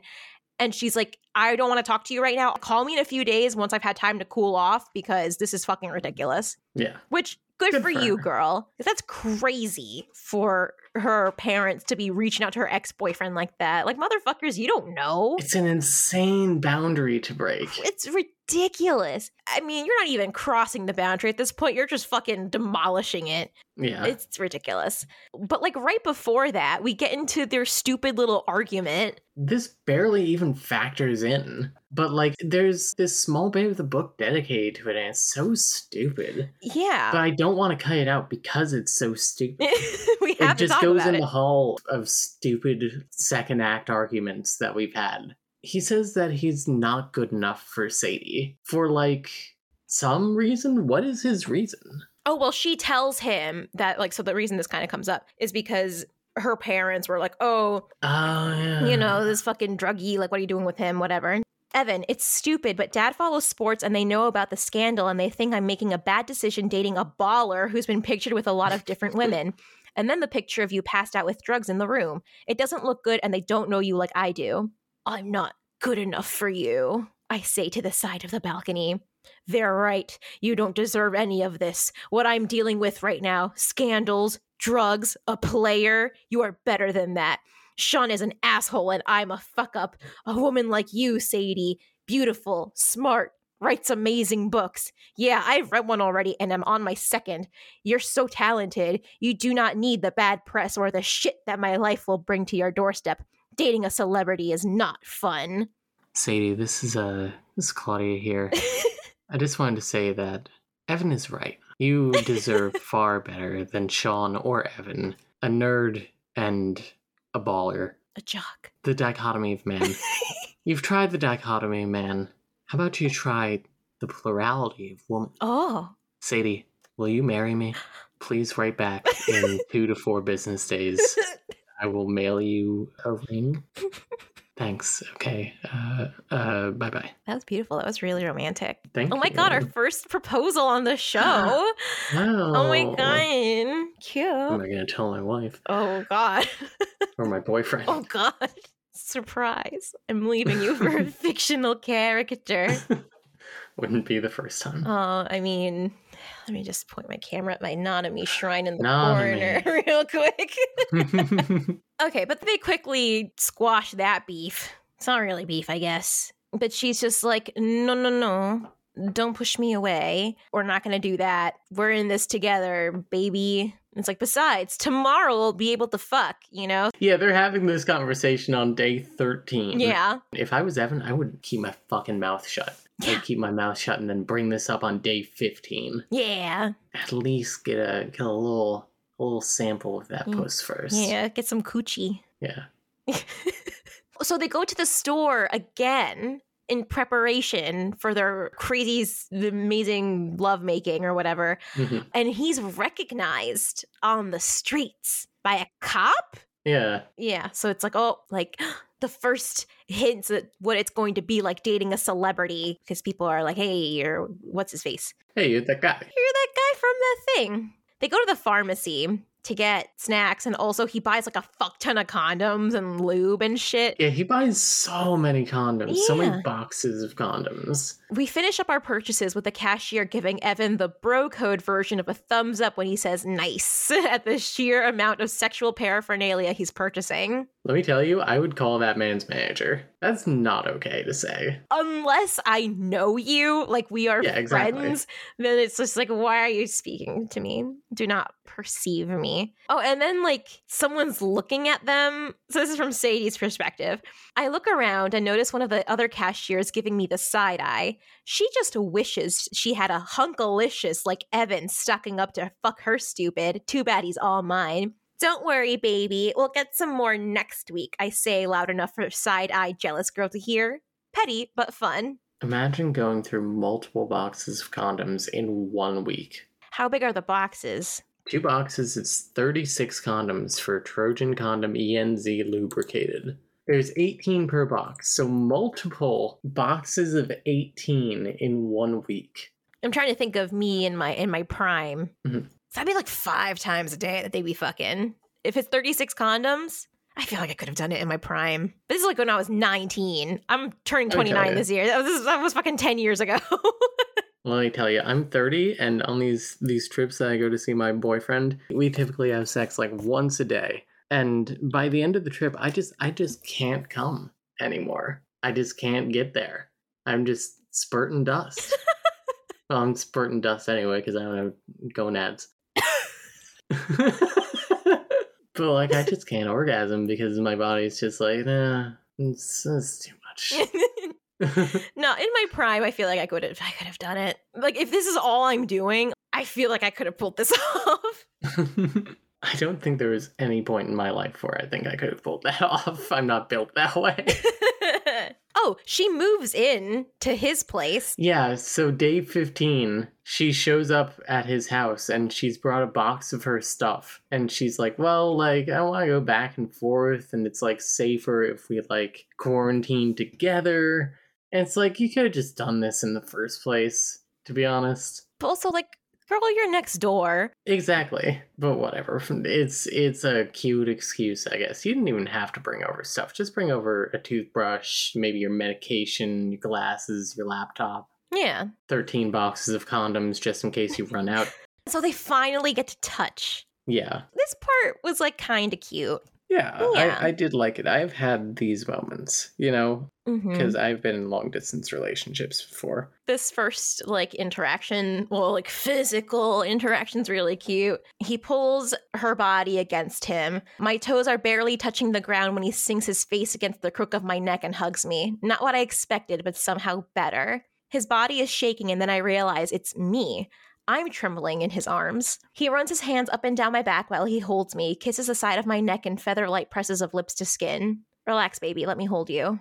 I let out the breath I didn't realize I was holding. A classic. And sink further into his embrace.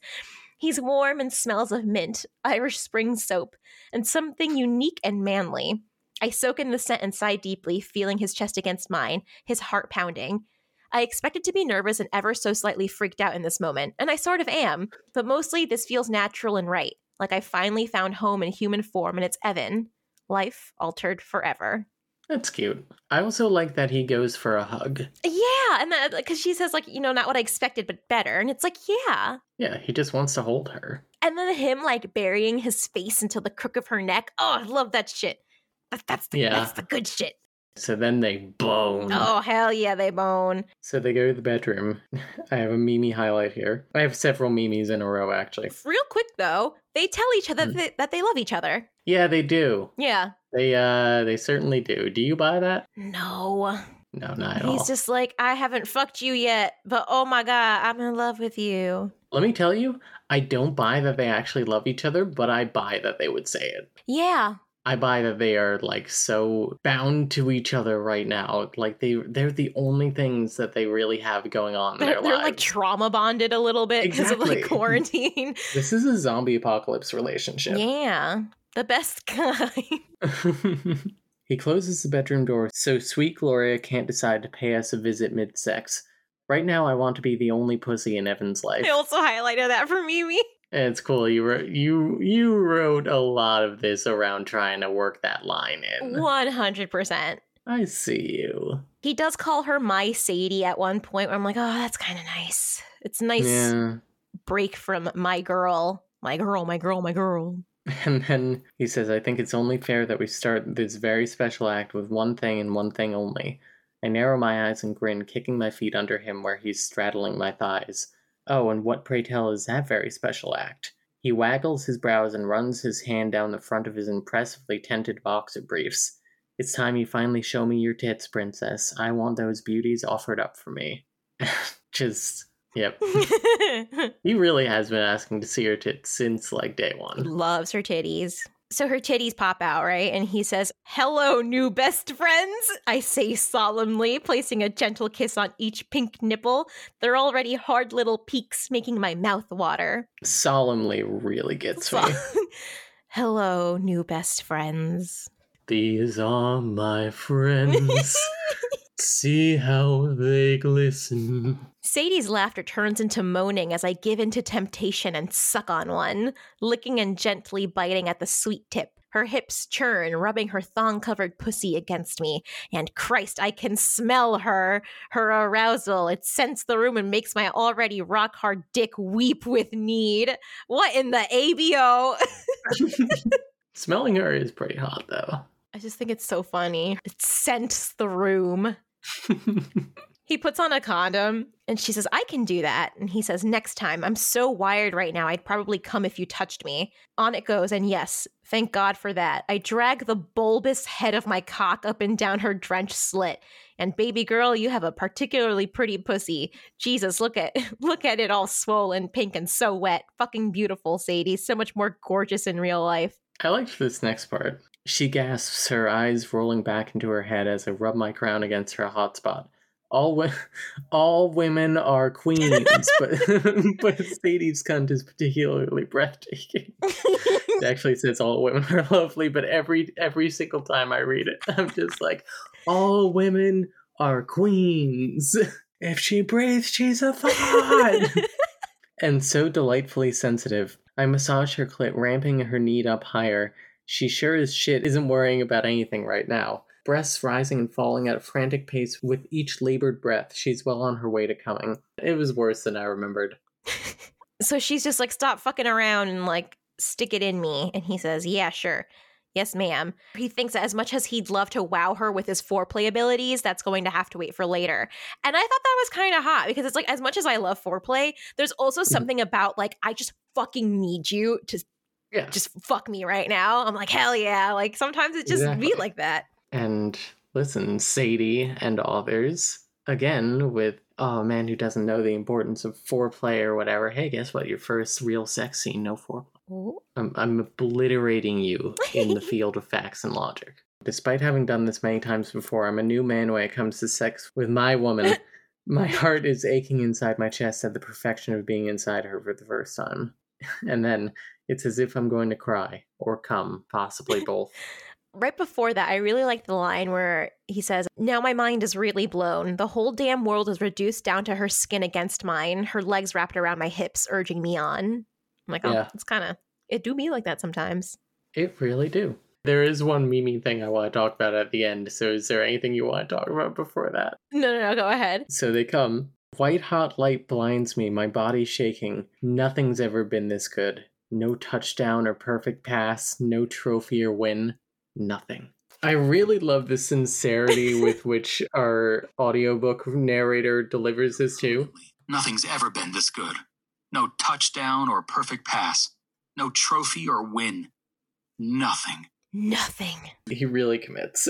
Honestly, that's some good audiobook reading. Yeah, it's kind of mediocre overall, but I did like that. There are a couple of sex scenes, but the other one I want to talk about, because I did actually find it hot, was the overstimulating one. Oh my god, yeah. Where he eats her out for like an hour. Oh my god, yeah.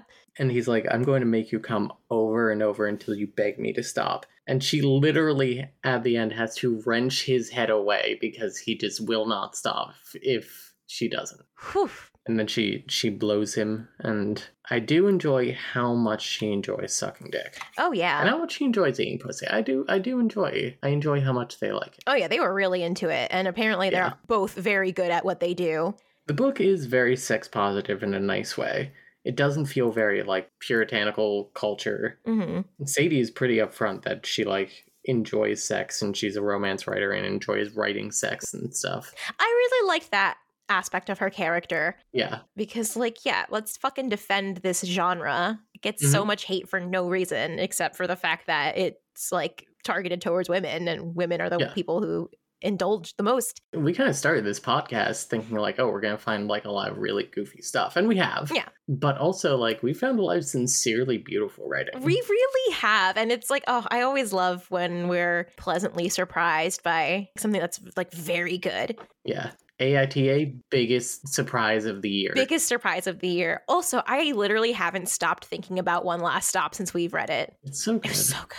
Immediately after he comes, fuck, I roar, feeling like a king as the woman I love pleasures me with her mouth. I didn't highlight that part. Literally, when you stopped me, my eyes went directly to that part, and I'm like, I already know what you're gonna read. Yeah.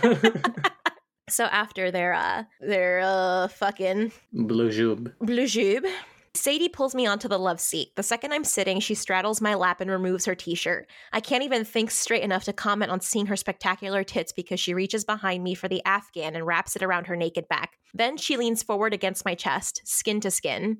She presses her forehead to my neck and kisses my chest. I wrap my arms around her, allowing her warmth to soothe my ravaged body and soul. And so I'm like, oh, that's like kind of cute. But also I just immediately thought of like skin to skin contact with like a newborn. Yeah. It's like, oh, come here, my baby. I thought it would too. That will be $700, please.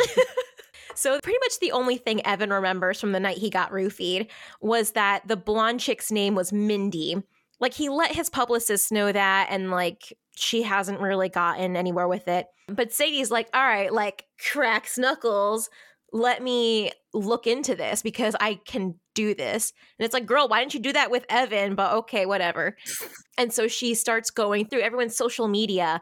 Evan sees a picture of Mindy with Levi, his friend from the team. And this, again, I thought it was going to be fucking Levi. Yeah, it really feels like it should have been, but then the authors diverted at the last second. Yeah. And so it was Levi and her in the same picture. And so he calls Levi and he's like, yo, who the fuck is this? And he's like, oh, just some chick, but I have her number. And so it's like, haha, he has her number. So yeah, so they end up finding like Mindy's Instagram, and she the one that set you up? He asks. His voice sounds a little tortured. Why? I don't know. Yeah. Why? How is he not the one to to orchestrate this whole thing, but whatever. Is he just supposed to be a red herring? I guess so, because it's like he has motive. He has a connection to the girl who roofied Evan, and now the way he's speaking is like a little off, you know? He has established means, motive, and opportunity. Yeah. I don't know, man. I don't know. So yeah, so he's able to give them Mindy's number. So they call Mindy a bunch and she doesn't pick up. But then Trina, his team mom, she called earlier in the book and she had this mysterious cough. She was feeling a little ill. Mysterious cough. And now it is so much worse. She's like, okay, listen, honey. I didn't mean to sound like that much like I'm dying, but it's in character. Okay, listen. I got information on Mindy. Her name is Mindy Good. She roofied you. I have some documents I'm sending over to you. Anyway, I'm dying now. She literally dies on the phone with him. The drama. She stops responding, and her husband's like, Trina, oh my God, she's not breathing. And then hangs up. Yeah, and then later that night, her husband calls him back and is like, hey, she McFreakin died. I shouldn't make fun of it because it's like, you know, people die in the fucking pandemic, but at the same time, it's like... I feel like we just gotta joke about it. It's how we cope. Yeah. The fact that she died on the phone. It's just so melodramatic. She should have gone to the hospital a week ago. But right before she died, she managed to hit send. That was her last act. I do like that Evan has a really hard cry about this because this woman has been kind of a surrogate mother to him. Yeah. He joined the team and she's like, you're my son now. My baby boy. The news made me raw. The loss and the reality of how close it was felt intense and devastating to us both. Sadie cried with me. Our tears mingled until they turned to kisses and light touches.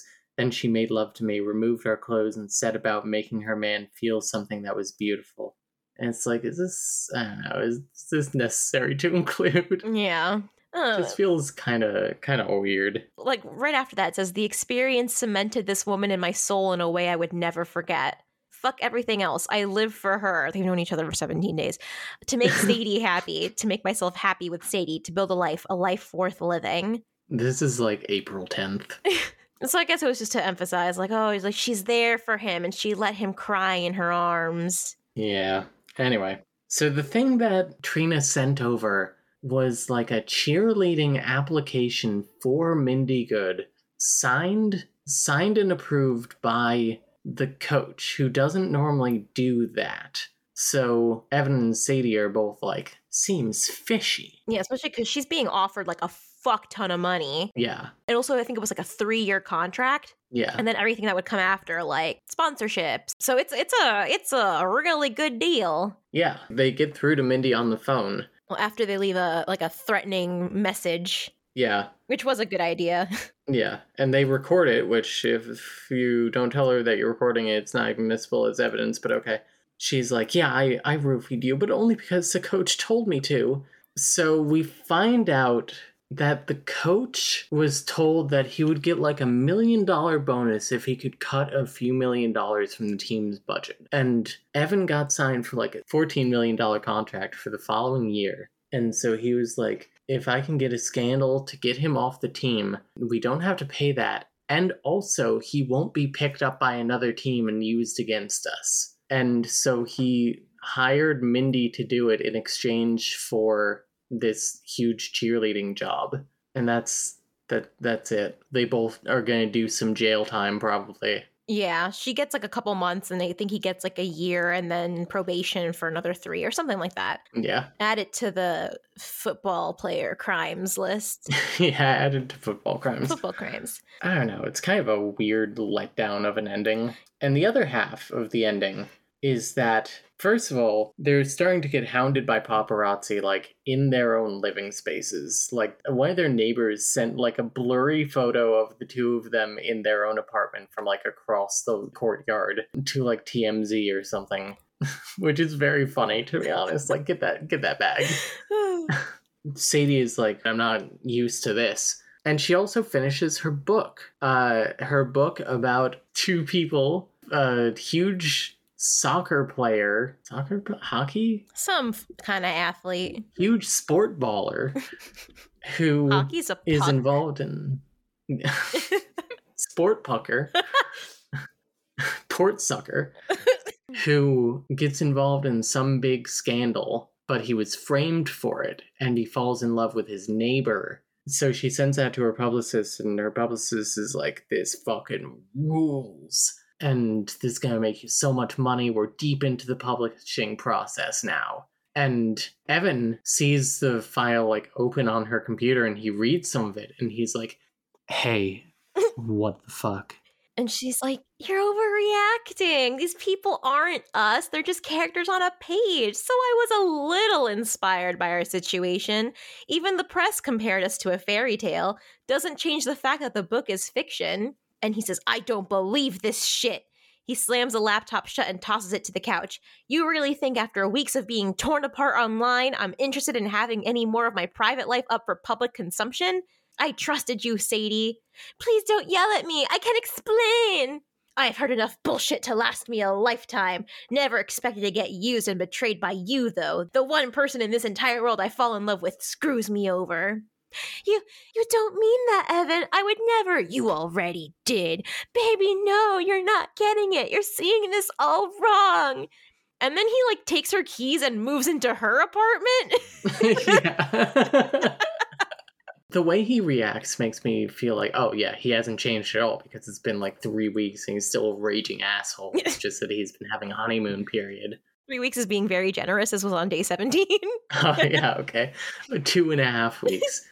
In a way, it reminds me of Victor Rohan. Oh my god. But like, going back and thinking about it, Victor was way more of an unreasonable asshole. His fucking fiance is literally dying in the other room. And he's like, how dare you? How dare you hurt my feelings? And meanwhile, Evan's like, I really wish you hadn't written my entire life into your book, including my dead mother. Yeah. It feels really invasive and weird, and I don't want people to talk about us and be weird about it.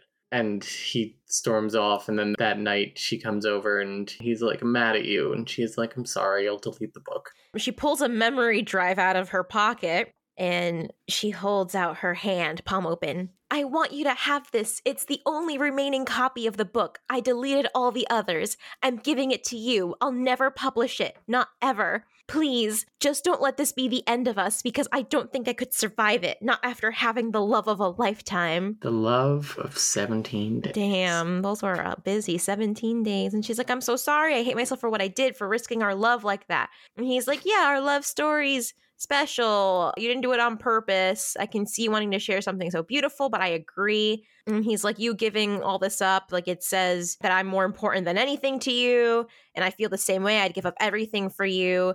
To have you in my life, in my bed as my other half. I plan on marrying you when all this is over, sweetheart. Nothing between us ever again. Yeah, sure, 17 days, let's get married, whatever.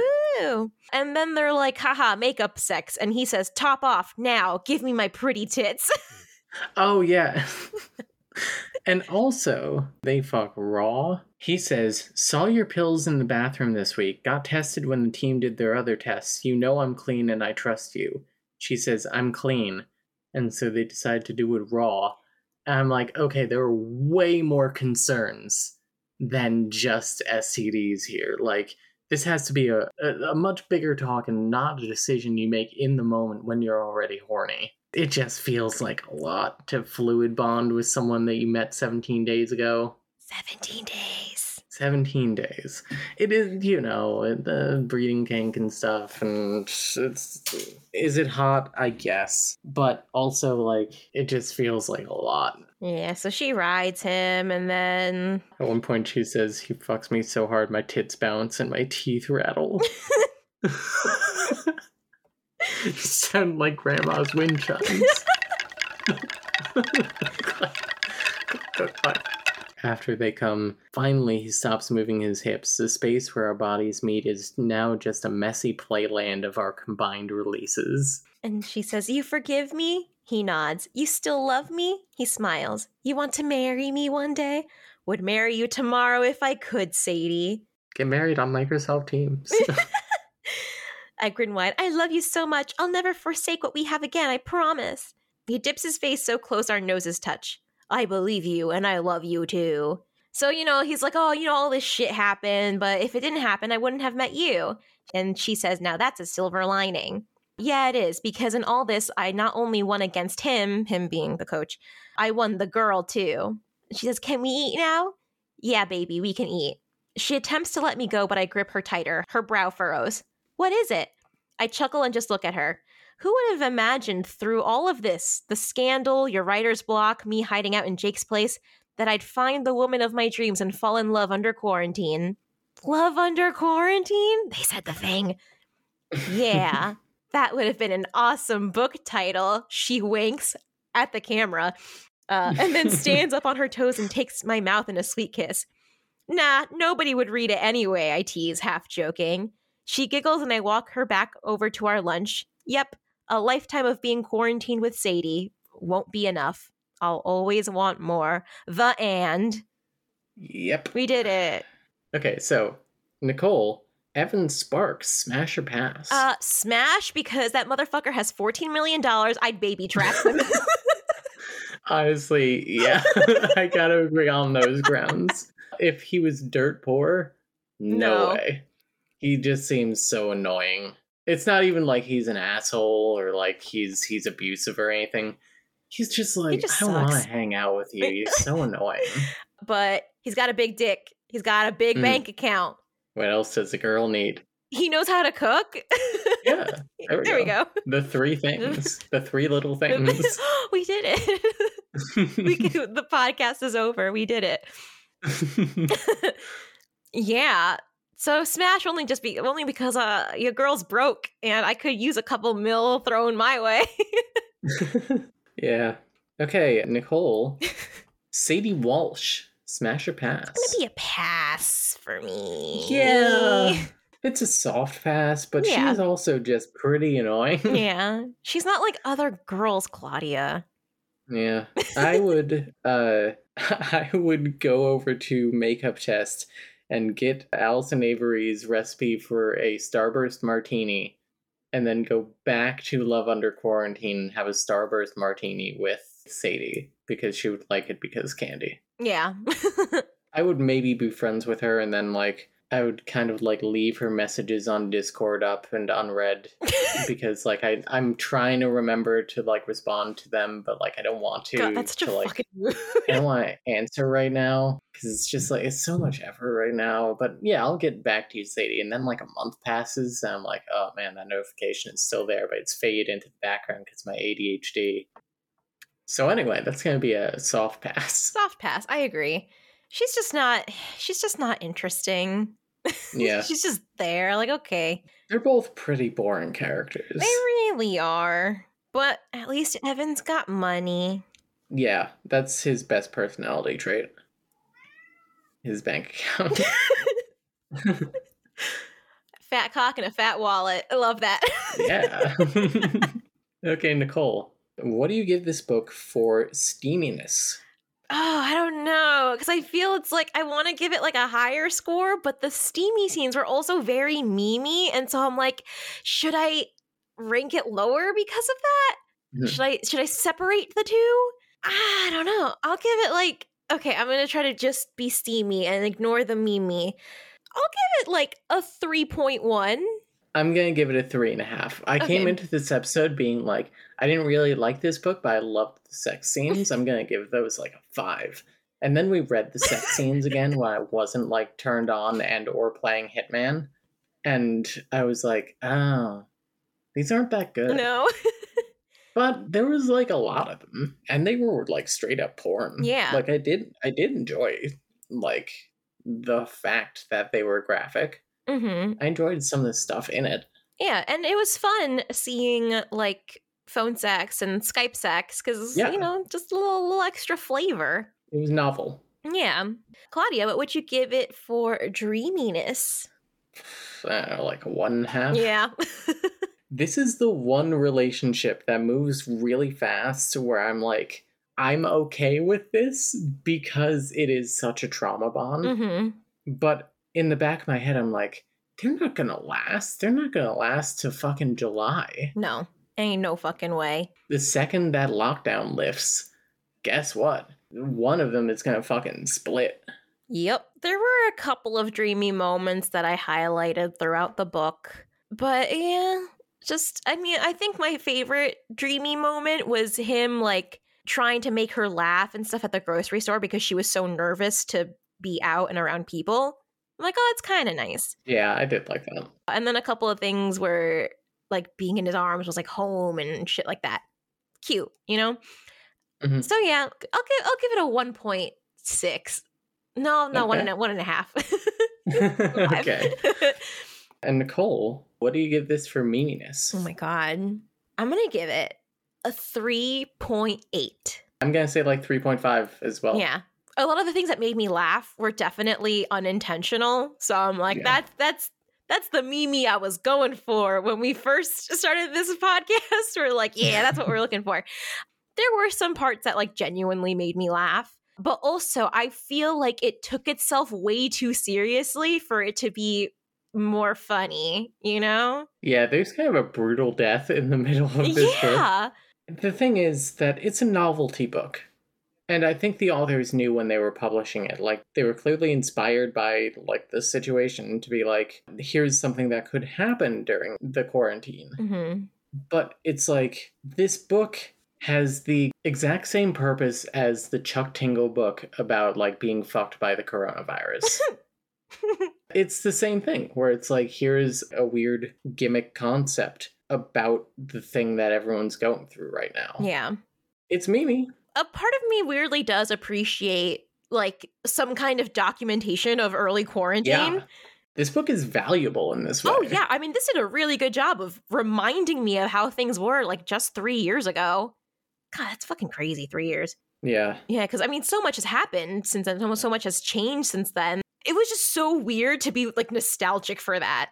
Yeah. And, like, I was nostalgic for, like, watching, like, TikToks all day because, like, TikTok got really big around this time. Yeah. For, like, normies and not just, like, you know, Children. teens.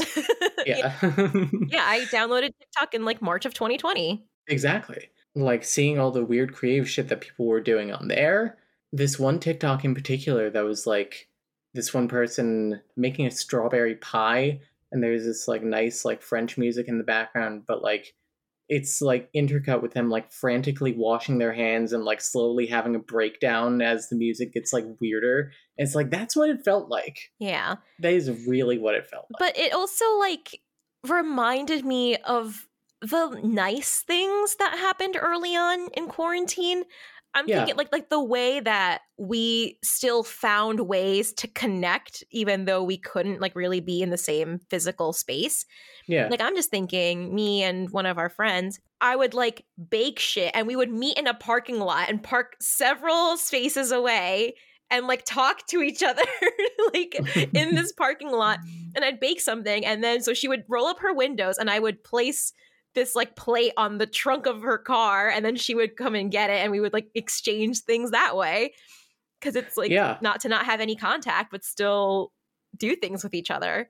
Yeah, I remember there were, like, a couple of game studios that gave away some of their old games for free for a little while. Just because it was, like, you know, everybody's got jack shit to do right now, unless you're an essential worker, in which case this sort of nostalgia is very different. Mm-hmm. My wife was and is a certified nursing assistant in a nursing home at the time, and I'm sure the stuff that they can tell you is a lot different than the stuff I can tell you. Yeah, oh, for sure. As somebody who got laid off immediately and then spent the next, like, 6 months just, like, collecting so much money on unemployment. Oh my God. I was only laid off for 3 weeks, and I made more money in those 3 weeks that I didn't work than I would have if I was just working. It's fucking nuts. I made double my salary on unemployment then. It was insane. We saved the money that let us move into this house and escape our fucking abusers. It's fucking nuts. It's crazy. Yeah. And for me, it was the perfect excuse to leave a job I hated. Oh my God. Yeah, it was great for you. The pandemic was the best thing that ever happened to me. Honestly, in a way, yeah. Like, what else happened during the beginning of the pandemic? Like, I started my meds. I moved out. What a weird time. Yeah. A lot of horrible shit happened to me during that time because I was so close to my fucking abuser's Yeah. skin. But like, a lot of good came out of it for me. And this was such a weird time capsule of it. Yeah. The 6 feet apart in public thing. Yeah. I'm not gonna say it doesn't do anything, Mm-hmm. but the fact that people were like, oh, we need to enforce this 6 foot boundary Mm-hmm. and not like farther. Like 6 feet isn't that far. No. And it's like, especially for if you're not masked, that's like nothing. Yeah. That's why I was saying, like, it's quaint. The groceries thing, COVID can't really live on surfaces like that. Mm-hmm. The fact that people were taking it seriously to a degree. Yeah. Of course, there are always some people, but you know. Yeah. It was so weird. It just remembering how seriously we took it for the most part for like those first 2 weeks when we thought we were only going to be quarantined for 2 weeks. Yeah. Because I don't want to say they're positives. I think it's just like us making the best of a bad situation and finding ways to still be human throughout this whole thing. Yeah. I really remember fondly the videos of people, like, I think in Italy especially, like, playing music out on their balconies for other people, like, in their general area. Yeah. And, like, as much as I made fun of it, I kind of fondly remember the Gal Gadot Imagine video. Like, it's so bad and corny and out of touch. Yeah. But also it's like, I don't know. Nowadays, I find it kind of nice that, like, I don't know, these people who are so completely out of touch were like, oh, I feel like a common person right now. Yeah. It's kind of quaint. It's kind of nice. Also, Big Time Rush reunited, and they sang an Oh, acoustic version of Worldwide. oh. And I was like, this is the good shit. And it was like, I'm like, fuck the Imagine video. I'm like, give me this is the Big Time Rush. That's the good shit. But yeah, what a weird fucking time. Like, it's so weird to be nostalgic for this. Yeah. It just proves that you can kind of be nostalgic for anything. Yeah, truly. Crazy. Wow. So Nicole, what are your final thoughts on this book? Final thoughts is I had fun reading it. I wouldn't read it again. Honestly, the best part of this book was just the fact that it made me nostalgic in a weird way. Yeah, it was a really interesting read, but not for the reasons that it was supposed to be, you know? 100%. My wife texted me and said I'm nostalgic for that fucking COVID bonus pay. God, what a fucking mood. They did get hella hazard pay around that time. I'm not gonna say I recommend reading this book because I don't think it's that good. I think it kind of sucks. Yeah. I'm sorry to the authors because you clearly put effort into this. You were clearly inspired. You clearly had fun with it. Yeah. And it brought you two together, and that's kind of cool. Mm-hmm. But it sucks. I'm sorry. But it's such a weird little time capsule. Yeah. And like the fact this was published in May. Yeah. In May. It's like, you bitches haven't even hit the summer peak yet. Yeah. You bitches haven't even seen the fucking George Floyd protests. You haven't seen the election. Oh my. You haven't seen the beginning of the vaccine shit. Oh my God. So much has happened in these 3 years. Yeah. Holy shit. But yeah, just like you said, like it was like an interesting read, but not in the ways that they intended it to be. Yeah. Yeah.